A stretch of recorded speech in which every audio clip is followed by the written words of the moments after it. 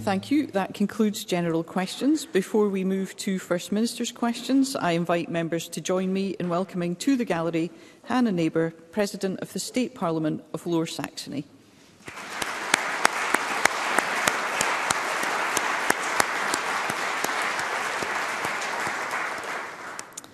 The next item of business is First Minister's questions, and at question number 1, I call Douglas Ross. Thank you, Presiding Officer. This morning, Audit Scotland released a damning report on the state of Scotland's NHS. Amongst many shocking figures, people waiting over a year for treatment has jumped from 3,500 to 40,000. That's an 11-fold increase since 2019, despite patient numbers falling. When he was Health Secretary, Humza Yousaf brought in his NHS recovery plan that was supposed to bring waiting times down.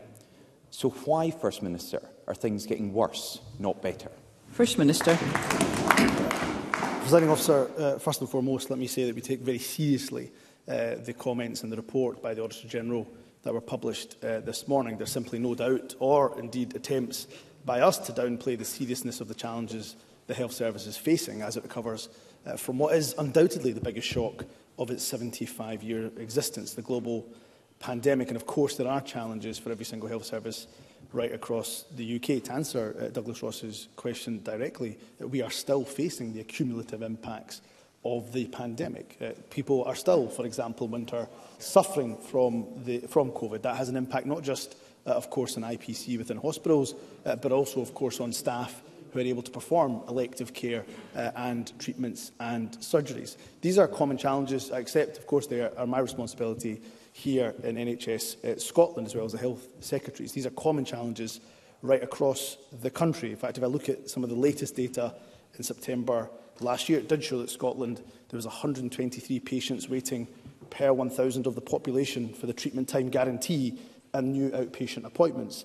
That is fewer than in England, where it's 137 per 1,000 on the referral to treatment waiting list. And in Wales, that figure is 245 per 1,000. So my point in making that is that, of course, there are challenges that Scotland's NHS is facing. Of that, there is no doubt. These are common challenges right across the UK, and what we'll do is make sure we fund the NHS, and that's why I'm pleased that in the budget announced by the Deputy First Minister last year that we invested a record £19.5 billion in our health service. Douglas Ross. This is an Audit Scotland report into NHS Scotland. Please, First Minister, focus on our NHS here in Scotland. Because that shocking 11-fold increase in people waiting over a year is, of course, against a target which should be 0. There was a target for March 2023 for people waiting over a year to be eradicated. Instead, it is now over 40,000. And Audit Scotland say that the latest SNP targets to reduce waiting times are unlikely to be met. Those are Humza Yousaf's targets. It was his recovery plan. When he was Health Secretary, he said this plan will drive the recovery of our NHS not just to pre-pandemic level, but beyond. Yet another example of Humza Yousaf winging it. That arrogant claim now rings hollow, and patients in Scotland are suffering. Humza Yousaf sent waiting times in the wrong direction. Will he now finally admit his plan has failed? First Minister. Presiding Officer, here is what we have managed to achieve, and I accept, of course, there's still a way to go, and I accept, of course, the recommendations of the Audit Scotland report. But we have seen, because of the investment that we've made in national treatment centres, an additional 20,000 procedures through the investment in our national treatment centres. That's why we've seen also an increase in the last 12 months, an 11% increase in performed operation over the last year. It's why outpatients waiting longer than 2 years has fallen by almost 70%.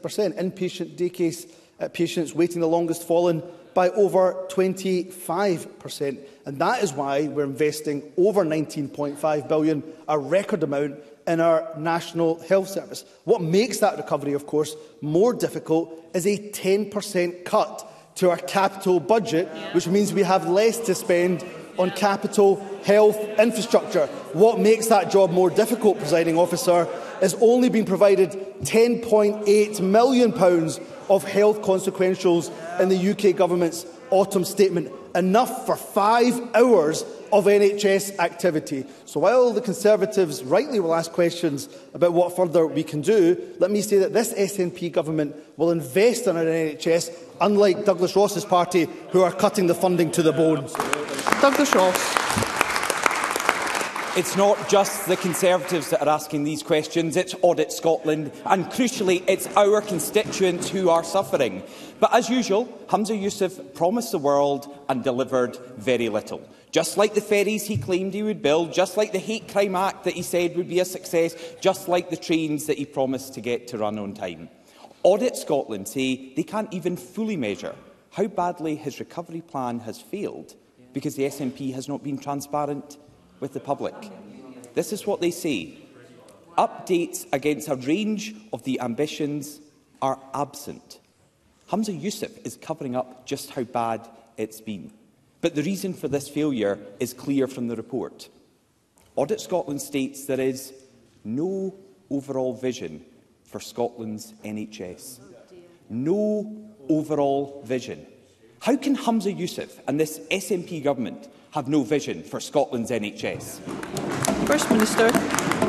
Presiding Officer, again, we will respond to the Audit Scotland report in due course. But let me say to Douglas Ross that when it comes to the SNP stewardship of our NHS, that stewardship, of course, has seen record investment in our NHS of over £19.5 billion. It has seen resource funding more than double, increased by over 100% since we've been in power. It's showing record staffing in our NHS of over 31,300 whole-time equivalents. There's more nurses in Scotland per head than in England. We have the best NHS staff anywhere in the UK. We have the best performing A&E departments, not for 1 year, not for 5 years, but for 8 consecutive years, Presiding Officer. And because we value our NHS staff, we are the only nation in the UK not to have NHS staff go on strike, Presiding Officer. When it comes to the challenges that our NHS is facing, undoubtedly facing, I'm not downplaying them, this government is making sure that we invest in that recovery. But the difference between the Tories and the SNP, Presiding Officer, is that we will invest in our NHS while the Conservatives are cutting it right down to the bone. Douglas Ross.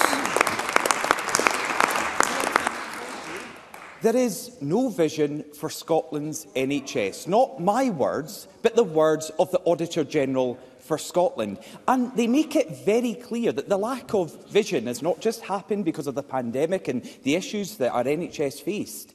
There has not been a vision for Scotland's NHS since 2013. They say, and I quote, "There has been no unified vision for the future direction of the entire healthcare system published since 2013.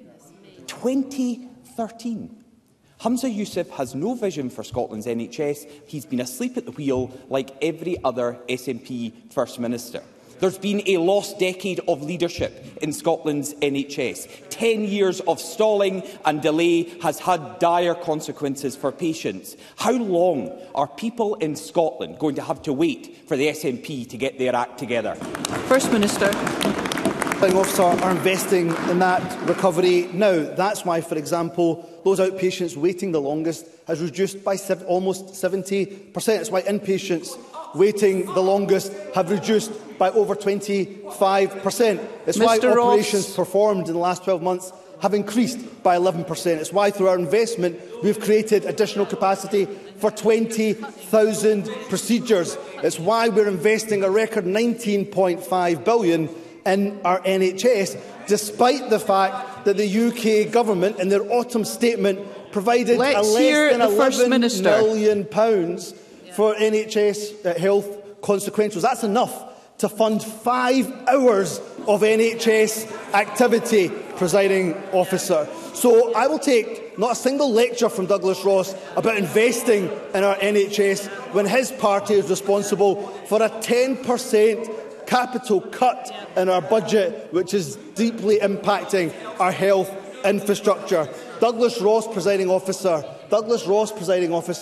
I'm afraid is presiding over a party that has taken a hatchet to our public services. So while they cut it to the bone, we'll continue to invest in the most precious institution in this country, our National Health Service.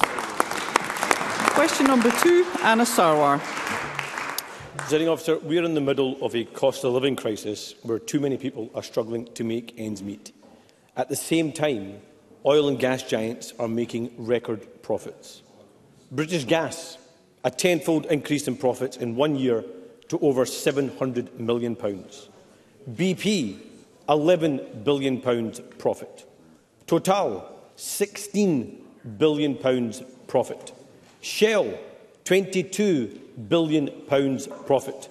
Why does the First Minister think that these companies can't afford to pay more tax? First Minister. Presiding Officer, I have to say, a week after the P&J put Anna Sarwar's face on the front page with his Labour colleagues and called him a traitor of the North East, it is incredibly brave of Anna Sarwar to come up here and say that he is standing up for the North East. Let's hear the First Minister. I, of course, travelled to the North East this week and heard the palpable anger from oil and gas and renewable energy sectors and industries, who, of course, spoke about Anna Sarwar's plans, the Labour Party's plans, which would, in their words, not my words, in the industry's words, risk up to 100,000 jobs in the North East. How does Anna Sarwar think, in the midst of a cost of living crisis, throwing 100,000 workers in the scrap heap is going to help households up and down the country? So we absolutely believe in a windfall tax on energy companies. What we don't believe in is Anna Sarwar's let us hear the First Minister. Plans to raid the North East so they can build new nuclear power plants in England. So we won't allow it. We won't stand for it. We'll stand up for the North East. Anna Sarwar can't even stand up to Keir Starmer, Presiding Officer. Anna Sarwar. Presiding Officer. Thank you. Let's hear Mr Sarwar. Every time Labour's proposed a change to help working people, warnings have been made and they've not come true. In 1997, when Labour proposed a minimum wage and a windfall tax, they were warned it would cost 2 million jobs. It didn't happen. It improved the lives of working people across the country.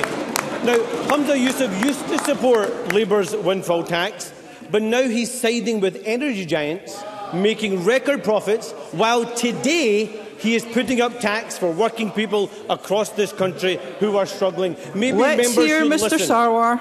While Shell have brought in £22 billion in profit, energy bills have increased by 60% and people are struggling to heat their homes. While BP make £11 billion in profit, food prices are up 25% and people are struggling to put food on the table. While British Gas sees a tenfold increase in profits, mortgages have increased by £2,000 a year and families risk losing their home. Why does the SNP believe that if you earn £28,500, you have the broadest shoulders and should pay more tax, but if you're an energy giant making billions in profit, you should pay less tax? First Minister. Presiding Officer, imagine taking a lecture about standing up for those in the lowest incomes from the man who's flip-flopped his position and now believes in lifting the cap on bankers' bonuses, Presiding Officer. Oh, wow! Who would have thought? Who would have thought? The party of the few, not the party of the many, Presiding Officer. And it is astonishing that Anna Sarwar has stood up in this chamber and called the energy industry liars. That is what he has done. Let me just say what Offshore Energy UK have said. They claim that Labour's proposals would lose at least up to 42,000 jobs, and I quote, wipe out North Sea investment. Investment bank Stifel have said that under a worst-case scenario, Labour's proposals would wipe up to 100,000 jobs out, put them on the scrap heap. So what you get with Labour's energy proposal, Presiding Officer, is the worst of both worlds. You end up getting all of the investment in oil and gas, which of course has been good for Scotland over the decades. That gets completely wiped out. And then what does Keir Starmer do? He dumps his £28 billion a year Green Prosperity Fund. Scotland's energy should be in Scotland's hands, because successive Westminster governments have raided the North East, have raided Aberdeen, have raided our oil and gas revenues, and not a single penny has been invested back into the people of Aberdeen or the North East. And for that, Anas Sarwar should stand up and apologise. Anas Sarwar. Presiding officer, I can't wait to present the choice at the next general election between the SNP and the Labour Party. Let us hear. I can't wait. Mr. Sarwar. Sorry. Let's ensure that we can hear one another. Mr. Sarwar. I was just saying, Presiding Officer, I can't wait to present the choice to the Scottish people come to the next general election, because firmly the SNP on the side of energy giants making billions and Labour trying to bring down people's bills, and on the side of working people. But let's be clear what Labour's windfall tax on record profits of energy giants will be spent on. It will mean more jobs, lower bills, greater energy security and delivering a just transition for Scotland. It will mean investment in GB Energy, us hear Mr. a publicly owned energy generation company headquartered here in Scotland. It will mean investment in our ports, in onshore wind, offshore wind, green hydrogen, carbon capture and storage, and strengthening our supply chains. It will mean creating 50,000 new jobs in Scotland. So isn't it the case that the Scottish people have a choice? The SNP increasing tax on working people while siding with the oil and gas giants, or Labour creating jobs, bringing down bills and firmly on the side of working people? First Minister. Presiding officer, first can I remind Anas Sarwar, when he talks about people in the midst of a cost of living crisis, he now has flip-flopped his way to being in a position where he believes on retaining the cap on the child benefits, but wants to lift the cap on bankers' bonuses, presiding officer. It is utterly outrageous. And let me say to Anas Sarwar, when I was in Aberdeen earlier this week, I can't wait to go head-to-head with Anas Sarwar in Aberdeen on the general election. And in fact, he can debate the oil and gas industry and renewables with me in Aberdeen any and every single day of the week. And Anas Sarwar claims that the Labour and incoming Labour government will make all sorts of investments. First Minister, if you just give me a moment. They don't like it, presiding officer. They don't like it one single bit. First Minister, just give me a moment. Let's ensure we carry on our proceedings with courtesy and respect. Let's ensure we can hear one another. And Anas Sarwar claims that there will be a whole range and raft of investment from an incoming Labour government. Of course, what is obvious, presiding officer, is the branch manager didn't get the memo that the £28 billion has been dumped. So not a single penny of that investment is going to be coming to Scotland. So, presiding officer, successive UK governments have taken £400 billion in today's prices in oil and gas revenue, raided the North Sea as a cash cow without investing a fraction of it back in the North East and back in Aberdeen. With Anas Sarwar's plans, you end up with 100,000 workers on the scrap heap and no investment in our net zero ambitions. Isn't it about time that Scotland's energy was in Scotland's hands, presiding officer? Question number 3, Maggie Chapman. Thank you, presiding officer. To ask the first... Sorry. We cannot hear Ms Chapman. Question number 3, Maggie Chapman. Thank you, presiding officer. To ask the First Minister what the Scottish Government's position is on whether successive changes to national taxation policy in Scottish budgets will support the redistribution of wealth and help sustain vital public services. First Minister. Well, in short, yes, our changes to income tax in Scotland has made it more progressive. This approach means that we have an additional £1.5 billion to invest in 24-25 from income tax, compared to if we'd matched UK government policy, something Douglas Ross, of course, advocated at the time. That £1.5 billion being invested in public services to try and offset the huge impact on the availability of public spending by Westminster austerity. With further powers such as those needed to tax wealth effectively, we could do so much more to build on our progressive tax system and, of course, further protect public services here in Scotland. Maggie Chapman. I thank the First Minister for that answer. We all have too many constituents struggling with grinding poverty for whom public services are a lifeline. I am proud that tax changes, which the Scottish Greens have championed, mean that £1.5 billion more is available for those services. Tax changes which mean the better off pay more and the people on lower incomes pay less. Those promising tax cuts must be honest about what services they would cut. The STUC has argued, and the First Minister has just recognised, that Scotland can and should do more to use tax powers to redistribute wealth and makes the case that taxation is a public good. Can I ask the First Minister how he plans to build that consensus for progressive taxation as a force for good? First Minister. Well, Government is absolutely committed, as I've said, to progressive taxation. I thank the STUC and others for the contribution that they've made. Of course, and the Deputy First Minister engaged with a number of stakeholders in relation to our progressive taxation plans. And we'll continue to have that engagement with stakeholders. And, of course, that includes the business community and, of course, the people of Scotland around our progressive taxation plans. And poll after poll tells us that the public support public service investment is backed by progressive taxation. So when Douglas Ross stood up in this chamber and urged the Scottish Government to follow the disastrous Liz Truss budget, he needs to have the humility to say how wrong he was. And when Anas Sarwar says that he will cut taxes for the highest earners, he needs to be honest about what public services will he cut. His tax plans in the round, Presiding Officer, will reduce revenue by £561 million. Will that mean he'll scrap the Scottish Child Payment? Will it mean he'll scrap free prescriptions? Will it mean he'll scrap free bus travel? Or, as his finance spokesperson hinted just this week, that will they end up scrapping free university education? So, Presiding Officer, we'll continue our commitment to progressive taxation, our commitment to the social contract in Scotland, which provides tuition fees, provides that there's no tuition fees for higher education, provides widespread access to bus services, free prescriptions and a host of other benefits. And of course we'll seek common cause with others like the STUC who believe in progressive taxation. Colin Beattie. The SNP Scottish Government's progressive tax plans help to deliver a strong social contract, ensuring additional targeted funding to protect people and our vital public services. Meanwhile, Scottish Labour's priorities appear to be elsewhere, seeming to indicate last weekend that they now support cutting income tax. Can the First Minister provide any update regarding what assessment the Scottish Government has made of the impact which this could have on Scotland's public finances and the Scottish Government's ability to fund public services? First Minister.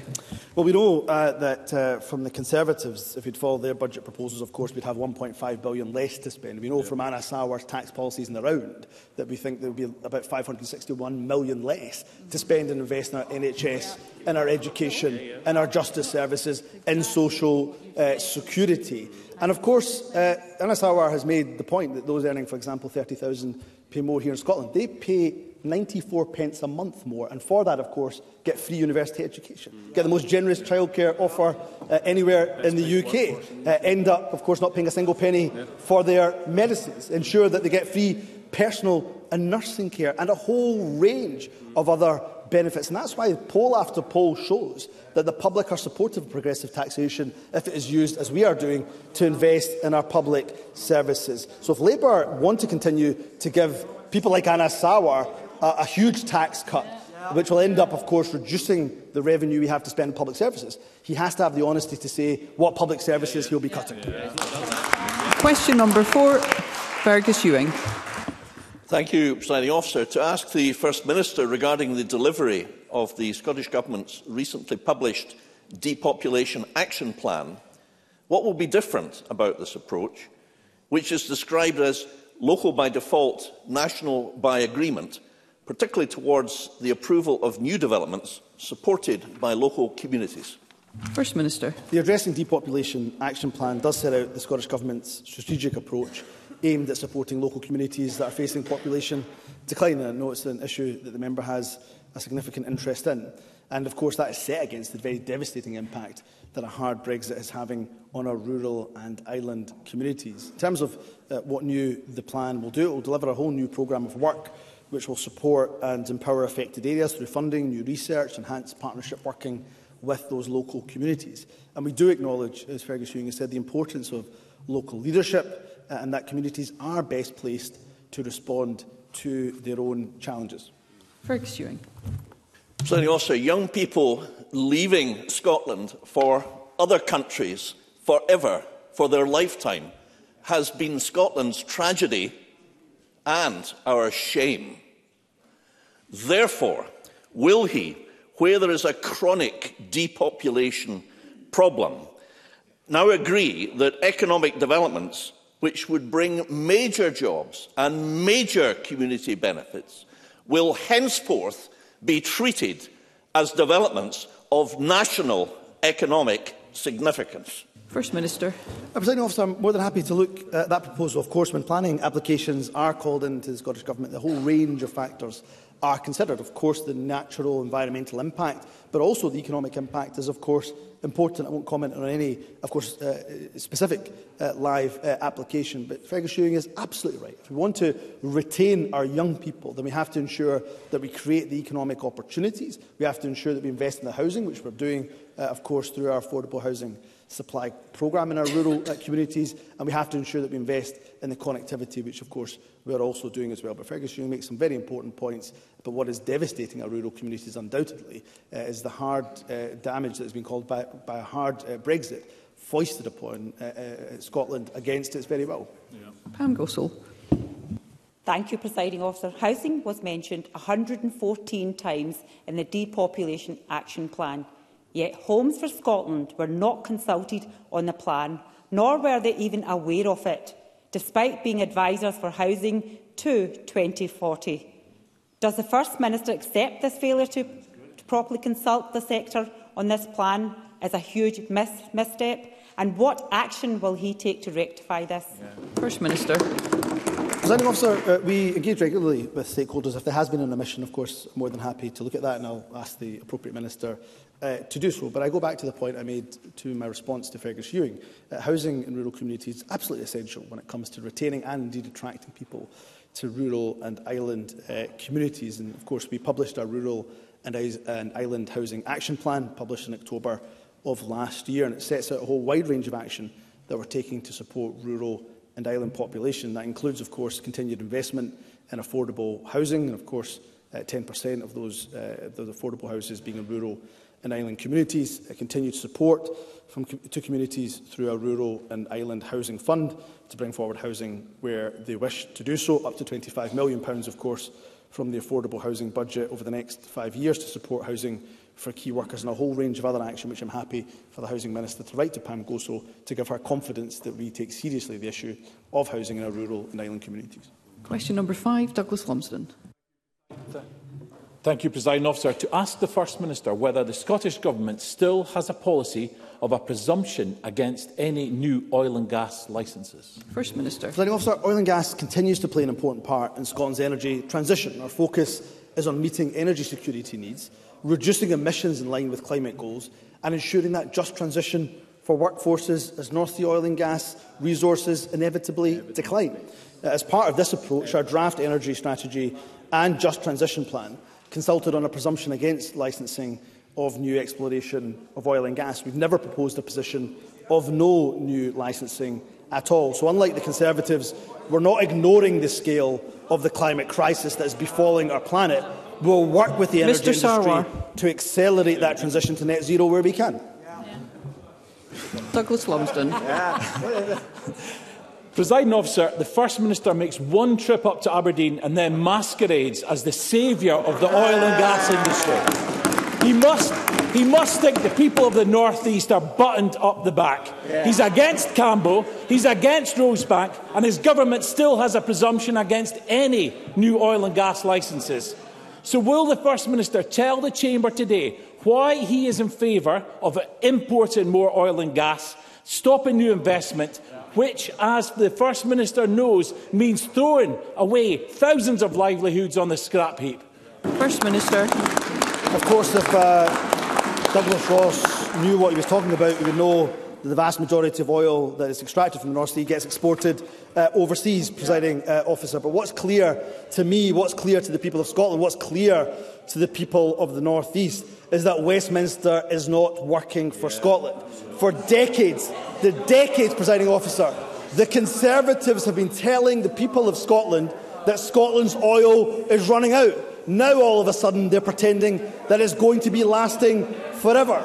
Successive UK governments, let's hear Tory the First and Minister, Labour, have used the North East as a cash cow, squandering £400 billion in today's prices of oil and gas revenue. So whether it's the Conservatives or Labour, whose policies, of course, could end up throwing 100,000 workers on the scrap heap, Westminster can't be trusted with Scotland's natural resources. It's high time, Presiding Officer, high time that Scotland's energy was in Scotland's hands, so we can ensure cheaper bills, so we can ensure that we unleash the economic potential of the Green Revolution, and, of course, that we can help to tackle the climate crisis, Presiding Officer.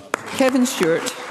Thank you, Presiding Officer, and I welcome the First Minister's visit to Aberdeen this week and the engagement that he has had with the oil and gas sector. Can I ask the First Minister if that engagement with the oil and gas sector will continue, in particular regarding retaining and increasing the vital investment needed to deliver a just transition, following the deeply concerning warnings that Labour's aggressive plans for the North Sea will put 100,000 jobs at risk, which is really serious for my constituents in Aberdeen, the North East and beyond.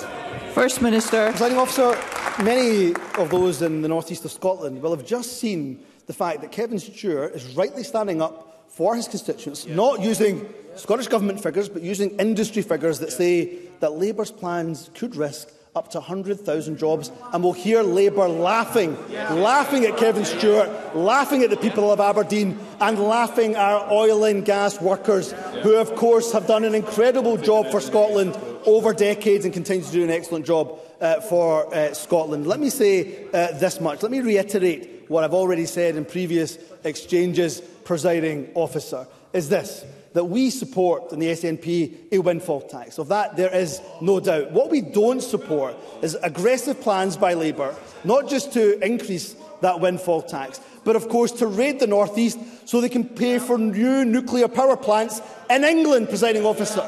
That is unfair. That is not acceptable. So we believe in accelerating that transition to net zero. The oil and gas workers, who are incredibly skilled, who have incredible expertise, will be absolutely vital to that just transition. I can promise them, so long as the SNP is in government, we'll protect them from those damaging plans by Keir Starmer, by Labour, which would end up seeing them thrown on the scrap heap.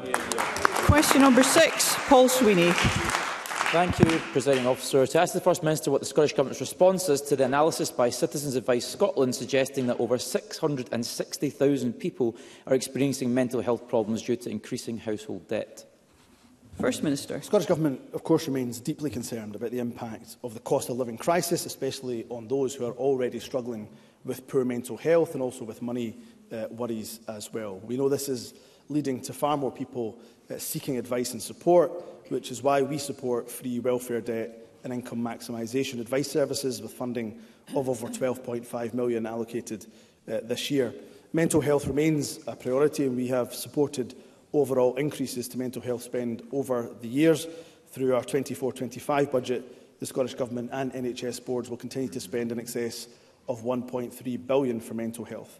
More widely, recognising the pressures on household budgets, since 22-23, we continue to allocate around £3 billion a year to policies which tackle poverty and protect, as far as we possibly can, people during the ongoing cost of living crisis. Paul Sweeney. First Minister, people increasingly have nowhere to turn when their mental health deteriorates. Patients in some health boards are waiting over 1,000 days to start psychological therapy, and 1 in 4 consultant psychiatry positions are vacant. And what is his government's response to cut £30 million more from the mental health budget, despite it already being £180 million adrift from the target? First Minister, when will your government start to take the crisis in mental health seriously and reverse the proposed cut to mental health funding in the budget? First Minister.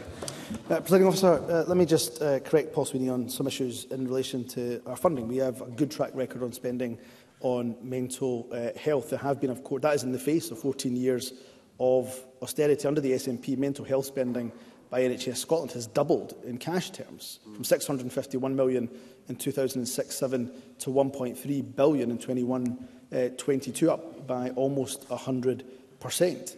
Expenditure on CAMS rose from £88 million in 2020-2021 to £97.6 million in 21-22. Of course, we've had challenges in the budget that we have just announced, but we've ensured that we are doing what we can to invest in mental health. And what I would say to Paul Sweeney, he was right to reference the Citizens Advice Scotland report earlier. The cost of living crisis is undoubtedly a source of deep mental health anguish for too many households up and down the country. So we'll continue to invest in that. What is worrying, of course, is that Paul Sweeney's party, of course, believes in retaining, for example, the two-child limit. The person who is likely to be the next Chancellor of the UK has promised, and I quote, to be tougher than the Tories on benefits. Through our actions, we have lifted last year an estimated 90,000 children out of poverty. So the Scottish Government will invest in helping people with debt, reducing the cost of living. But how much better would it be, Presiding Officer, if we didn't have to continue to mitigate the worst excesses and harm of Westminster, but instead took all the decisions about Scotland here in Scotland? Willie Coffey. Thank you. Could the First Minister outline how increased funding for discretionary housing payments, for example, the impact on mental health issues in Scotland will actually help make up for the chronically insufficient UK housing benefits funding, and how we in Scotland maximise support for low-income households here in Scotland? First Minister. Willie Coffey makes an exceptionally important point. The damage done by the UK Government's 3-year freeze to local housing allowance has been considerable. It's estimated, with an estimated £819 million that have been lost. This, coupled, of course, with the cruel bedroom tax policy, is undoubtedly causing great harm indeed.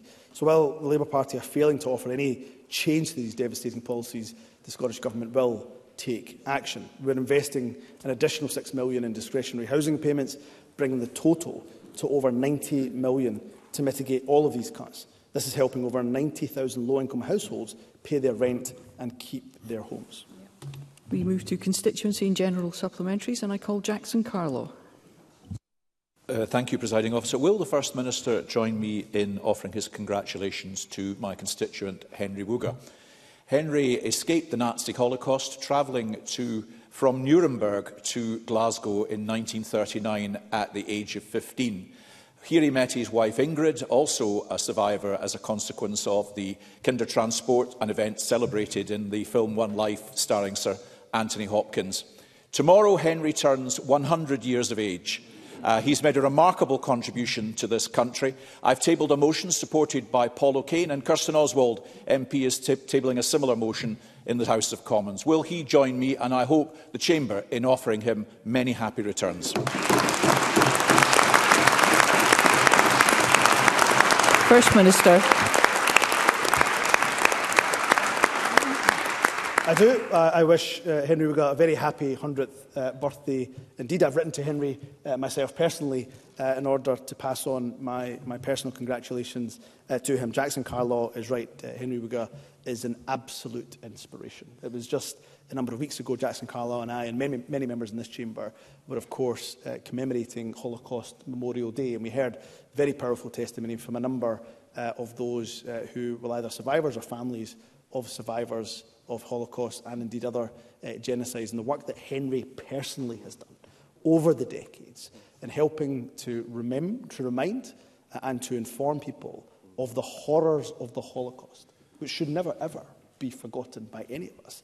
It's truly an inspiration for each and every single person in this country. So I want to pass on my congratulations, the best wishes, of course, for his birthday, but I want to put on record my appreciation, the Scottish Government's appreciation, I think the whole country's appreciation for the incredible work that Henry Wooga has done, particularly in reminding us of the horrors of the Holocaust and saying that we should never ever forget them, reflect on them, and of course work together to ensure that we see peace right across the world, wherever we see violence, wherever we see discrimination, be it here at home or indeed abroad. Jackie Bailey. Scotland's NHS is directionless, risking patient safety and on the brink of breakdown. Not my words, Presiding Officer. That is Audit Scotland's assessment of the NHS under the SNP. In a devastating critique of the government, it points to a health service at breaking point with extreme overcrowding and long waiting times threatening patient safety. It accuses the SNP government of having no vision and calls for fundamental reform. The need for leadership is clear, but it is absent. Can I ask the First Minister, after 17 years of decline under the SNP, what reforms will he bring forward to save our NHS?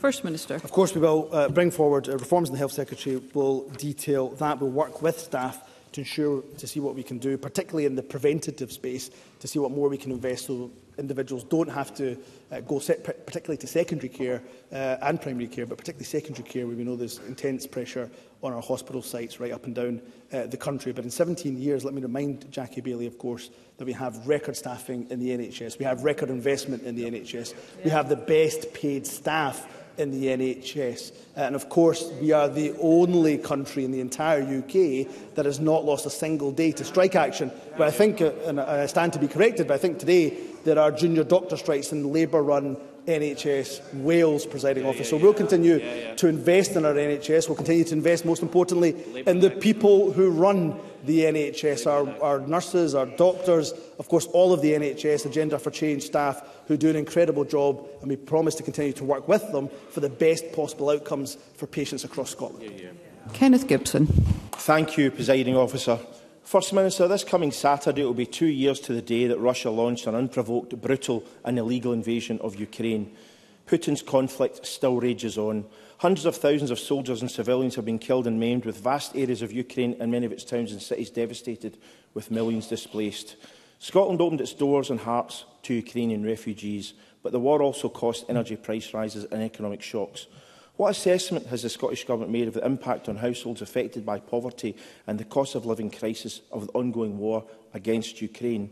And what message of solidarity will the First Minister send to the Ukrainian people, particularly the 26,000 who now call Scotland home? First Minister. I'm very grateful to Kenneth Gibson for raising this remarkably important issue. I'll be joining others, I suspect, across this chamber on Saturday to commemorate that and reflect on the 2-year illegal invasion by Russia into Ukraine, of course, which we condemn in the strongest possible manner. We continue to be shocked, we continue to be appalled at the violence and the humanitarian crisis that is unfolding, continues to unfold in Ukraine, again because of Russia's illegal actions. Scotland stands by Ukraine. We stand for democracy, we stand for human rights, we stand for the rule of law at home and indeed abroad. So we offer our unqualified support for Ukrainian sovereignty, and we wish a speedy victory for Ukraine and a resolution which has to not just restore peace, but ensure Ukrainian sovereignty, democracy, independence and territorial integrity. Since the war against Ukraine began, over 26,600 people sponsored by an individual in Scotland or the Scottish Government have arrived in the UK as of the 22nd of February of this year. I'm proud of how Scotland and the people of Scotland have responded to this humanitarian crisis. I'm grateful to all of those who have opened their homes and their hearts to displaced Ukrainians who are fleeing the war. And so long as those who have fled the war and come to Scotland, for as long as they want to call Scotland their home, they will always be given the warmest welcome possible. Russell Finlay. Thank you, Presiding Officer. The parents of Claire Ingalls have spent more than 2 years desperately trying to get answers. Ian and Fiona still don't know why her killer was in 5 separate bail orders, and they've now discovered that social workers tried to warn Claire about her violent new partner, but no one answered the door, and 72 hours later she was killed.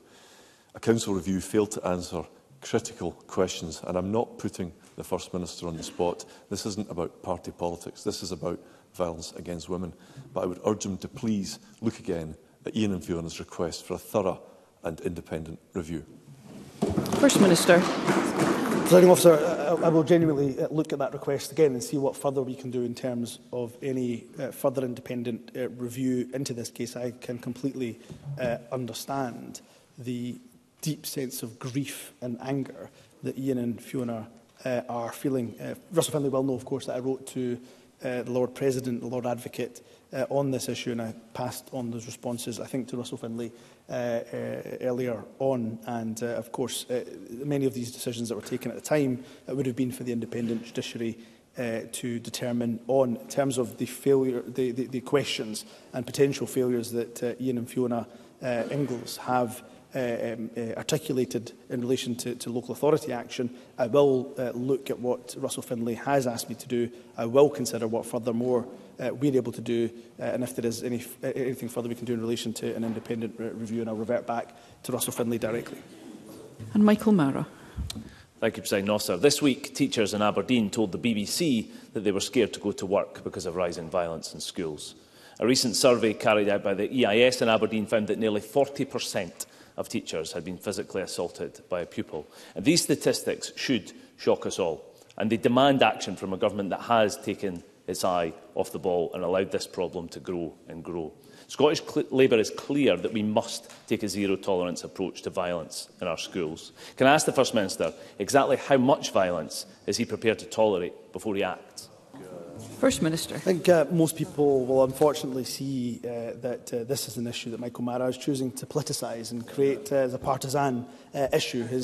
As always, and his suggestion somehow that having a slogan about zero tolerance will suddenly make the issue better, I'm afraid, is a complete failure of credibility on his part.